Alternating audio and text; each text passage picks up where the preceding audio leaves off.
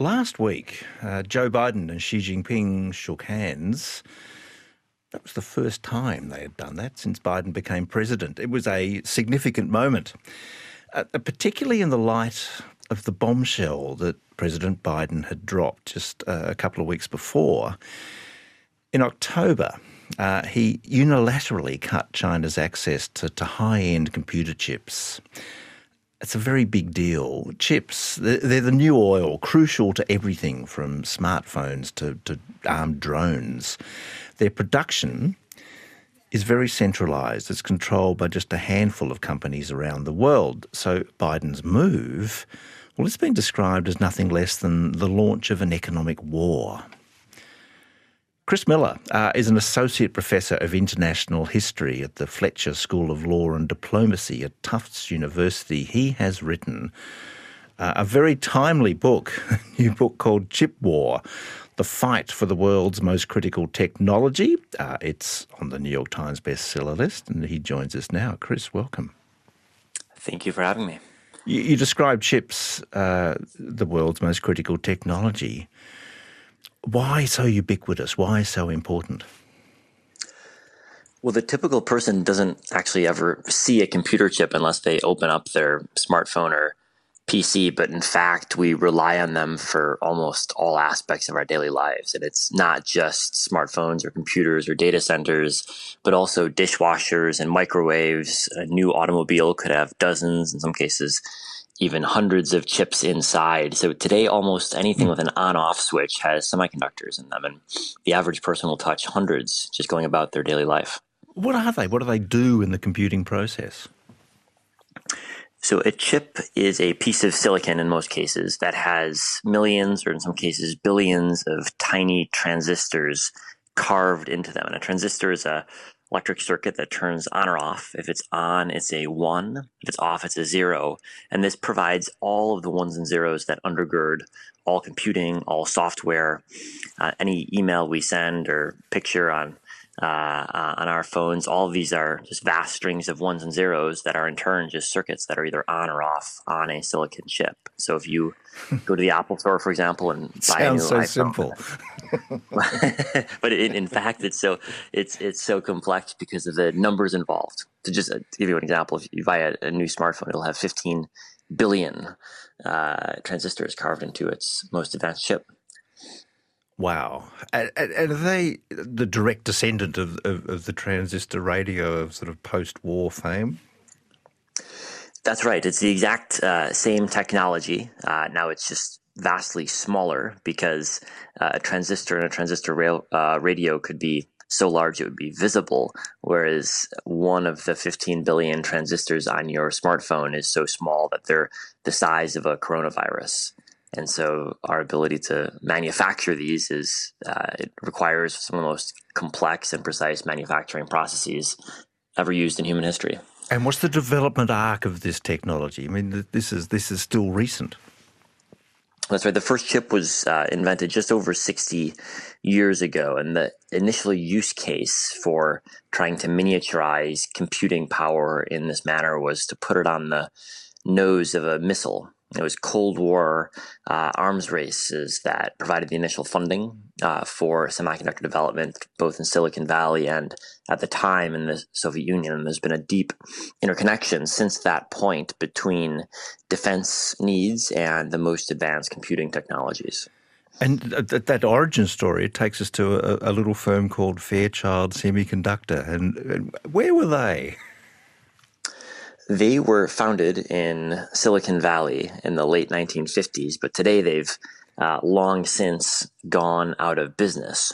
But the individuals who founded them, Gordon Moore and Robert Noyce, went on to found Intel, which is today one of the world's largest chip makers and the largest in the United States. And they set Silicon Valley on the path towards being the center of the world's tech industry. At the time, of course, it wasn't called Silicon Valley. It was only named that in 1971 after it became the world's center of manufacturing silicon chips.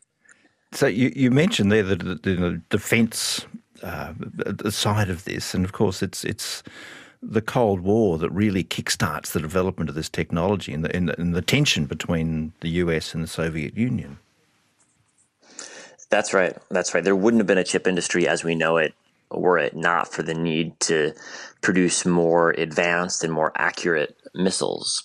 The first major order for semiconductors, just to give you an example, was for the guidance computer on the Apollo spacecraft that took astronauts to the moon. The second major order was for the guidance computer on an intercontinental ballistic missile designed to deliver nuclear warheads from the United States to the Soviet Union. And so this interconnection between defense needs and semiconductors has been there since the beginning.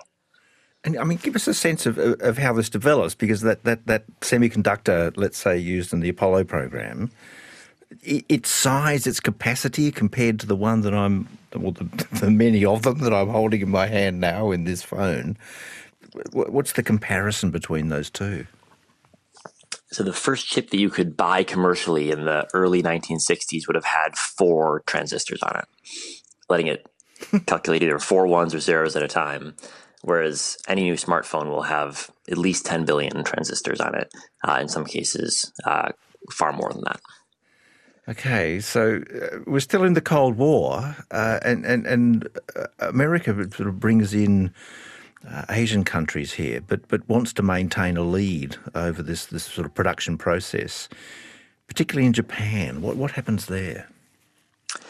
The U.S. made it part of Cold War strategy to try to integrate Asian countries, partly by making them centers of chip assembly and production. And so starting in Japan and later turning to South Korea and Taiwan, the U.S. actively encouraged the construction of international supply chains where chips were designed or produced in Silicon Valley but then assembled in Japan and then later elsewhere in Southeast Asia.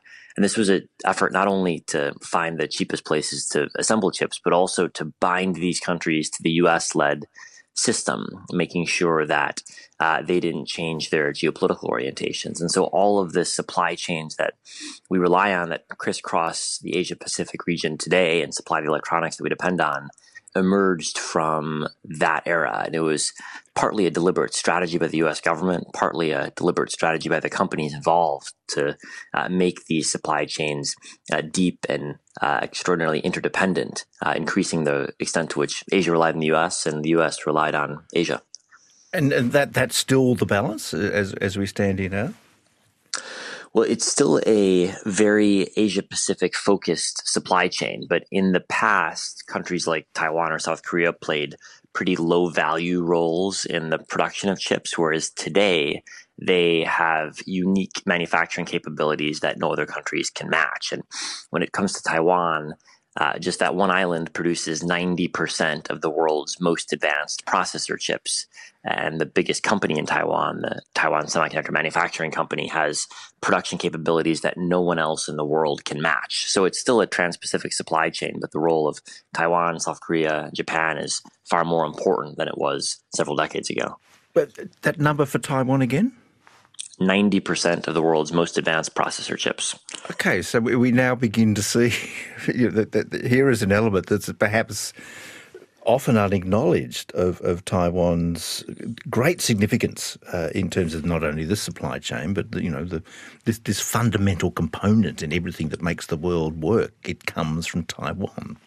Yep, that's absolutely right. And if you buy a new iPhone, you'll find etched on the back of it, it'll say, designed in California, assembled in China. And that is one of the great lies of modern electronics, because in fact, the key processor chip inside of every iPhone can only be produced in Taiwan, not in the US, not in China, nowhere else in the world except at TSMC's facilities in Taiwan. So there's a certain eye on the part of Apple there for political sensitivities, you could say. Well, in hindsight, it was an extraordinary error to end up in a situation where the world's most vulnerable political dispute is also the center of the world's digital economy. But that's where we find ourselves today. Just to give another data point, Taiwan produces over 1/3 of the new computing power the world adds each year. So this makes Taiwan incredibly desirable. The influence in Taiwan is fundamental to economic success globally. I mean, that's what it comes to, is it not? That's right. And it also means that if Taiwan's production capacities were cut off or its ability to export chips were cut off, the Yeah. impact on the global economy would be measured in the many trillions of dollars. How does this industry come to be so centralized? I mean, it begins in Silicon Valley, it ends in Taipei. Why does that happen? The process of building billions and billions of transistors on chips, each of which is the size of a virus, requires the most complex and specialized machinery and software and materials really ever produced. So the machine tools needed to make chips are some of the most complex machine tools ever made. The software that's used to design chips is ultra specialized. And so across the 2,000 or so manufacturing steps needed to make advanced chips, there are a number of different firms that have unique capabilities in the world. So, for example, if you look at the software tools to design chips, there are really only 3 companies that can do it, all based in the US. If you look at the machine tools needed to make chips, you need to buy tools from 5 companies, 3 American, 1 Japanese, 1 from the Netherlands.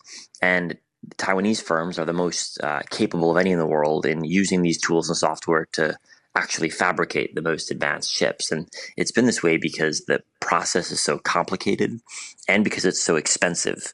And if you look at the facilities that TSMC has produced in Taiwan, its most advanced factory is the most advanced factory in all of human history.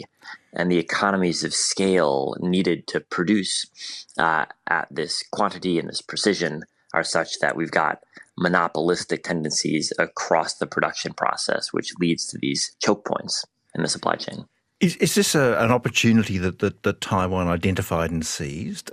I mean, to develop that capacity must surely have been a thing of great determined insight.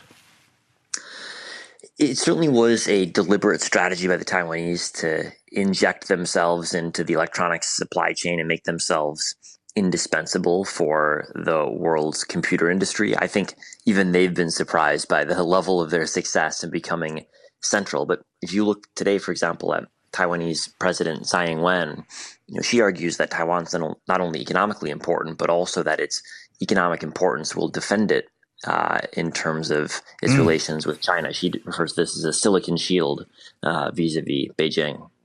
This is where recent history is instructive because the chains on which we depended, the way in which the system worked globally was interrupted, of course, through the pandemic. What did we learn then? Well, the pandemic really brought home the extent to which chips weren't simply a question of smartphones or PCs. They were a question of all manufactured goods. And if you just look, for example, at the auto industry, delays to their ability to purchase chips caused an estimated $200 billion just in auto delays alone, setting aside all of the other impacts. So it really underscored the extent to which disruptions to chip supply could cause many hundred billions of dollars of damage to the world economy. And that shows what's at stake in case something goes wrong in the Taiwan Straits, because the semiconductor shortages of the last 2 years weren't actually driven by a decrease in the number of chips. In fact, the world produced more chips in 2020 and then even more chips in 2021 than it had previously, but demand shot up even faster. And so supply was insufficient to meet rising demand. But if you envision something going wrong in Taiwan and the world having 1/3 less computing power than it expected, yes, results would be catastrophic. That's cataclysmic. That increase in demand, is that because of increasing capacity or just increasing number of things into which this technology is being introduced?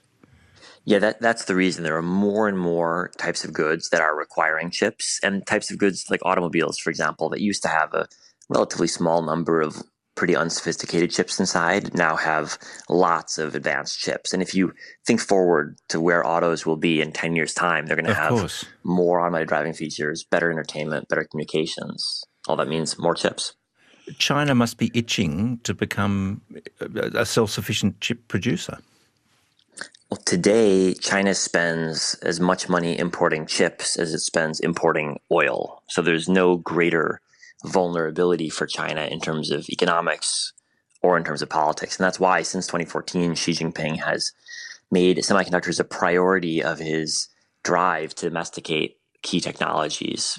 But the reality is that China is still heavily reliant not only on imported chips from Taiwan or South Korea, but also imported chip making equipment in China's own chip facilities from the US, from Japan, from the Netherlands, and other countries. I can hear the sound for listeners of pennies dropping across the country as they realise the true nature of the tension between China and Taiwan. This is, yes, it's about history, yes, it's about territory, but this is a fundamental economic strand to that tension. And it's not just economic, it's also about military power, because just as autos and dishwashers and coffee makers will have more chips and more computing power in them in 10 years' time, so too will military systems. And this gets back to where we started the conversation in the early Cold War, because then as now, it's defense planners who are thinking as much as anyone about semiconductors. And so imagine, for example, what it takes to have a semi-autonomous drone flying through contested airspace. You need ultra complex computing power to let it make decisions on its own. You need all sorts of sensors, LiDAR, radar, infrared, all of which require advanced semiconductors to manage and process the data. So the future of warfare will be all about applying computing power to military systems, which means it will be about applying the most advanced semiconductors to military systems.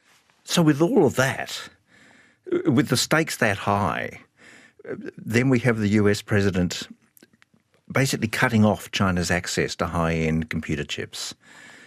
That is a bold stroke.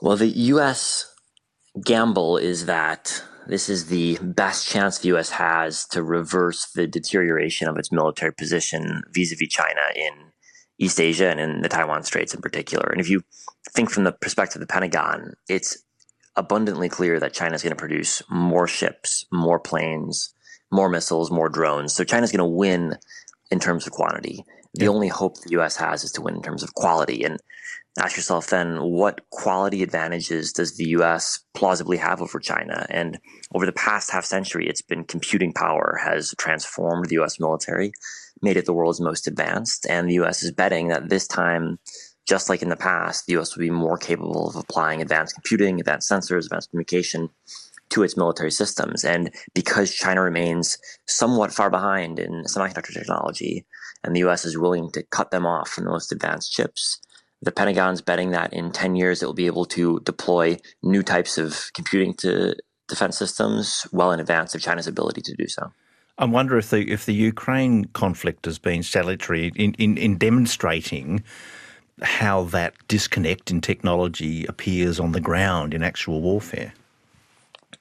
Well, it certainly has in two different ways. One is that it's shown the extent to which the Russian military has been fundamentally relying on imported chips. And if you look at the many great open source studies that have been done on Russian missiles that have fallen on Ukrainian territory, when they break apart the guidance computers, they found American, South Korean, Japanese, Taiwanese chips inside. So it's been our chips that have been powering the Russian military. Now that's changing because export controls have been tightened. But the same thing is true with China. It's been our chips and the computing that our chips make possible that's been enabling many of the advances of the Chinese military. And so restraining China's ability to access computing power produced abroad is going to be a key determinant in the future military balance. I guess the potential downside here, Chris, of this bold stroke of Biden's is that China perhaps feels the increasing necessity of territorial acquisition in Taiwan, if perhaps that's their only path forward. Well, it is a risk that a move like this does incite China to act sooner than it otherwise might. But there's also risks on the other side of the equation of letting the military balance continue to swing in China's direction as it has for every year of the past 3 decades. And I think the Biden administration looked at both sides of that ledger and bet that the optimal strategy was to act now rather than to wait until it might be too late to arrest the rise of China's military power. Chris, thank you. Extraordinary. What a great and from you coherent glimpse into an extraordinary universe and the one in which we live. Thank you. Thank you for having me. Chris Miller, Associate Professor of International History at the Fletcher School of Law and Diplomacy at Tufts University. And his book, compelling, compulsory reading. Chip War, The Fight for the World's Most Critical Technology. That's published by Simon and Schuster.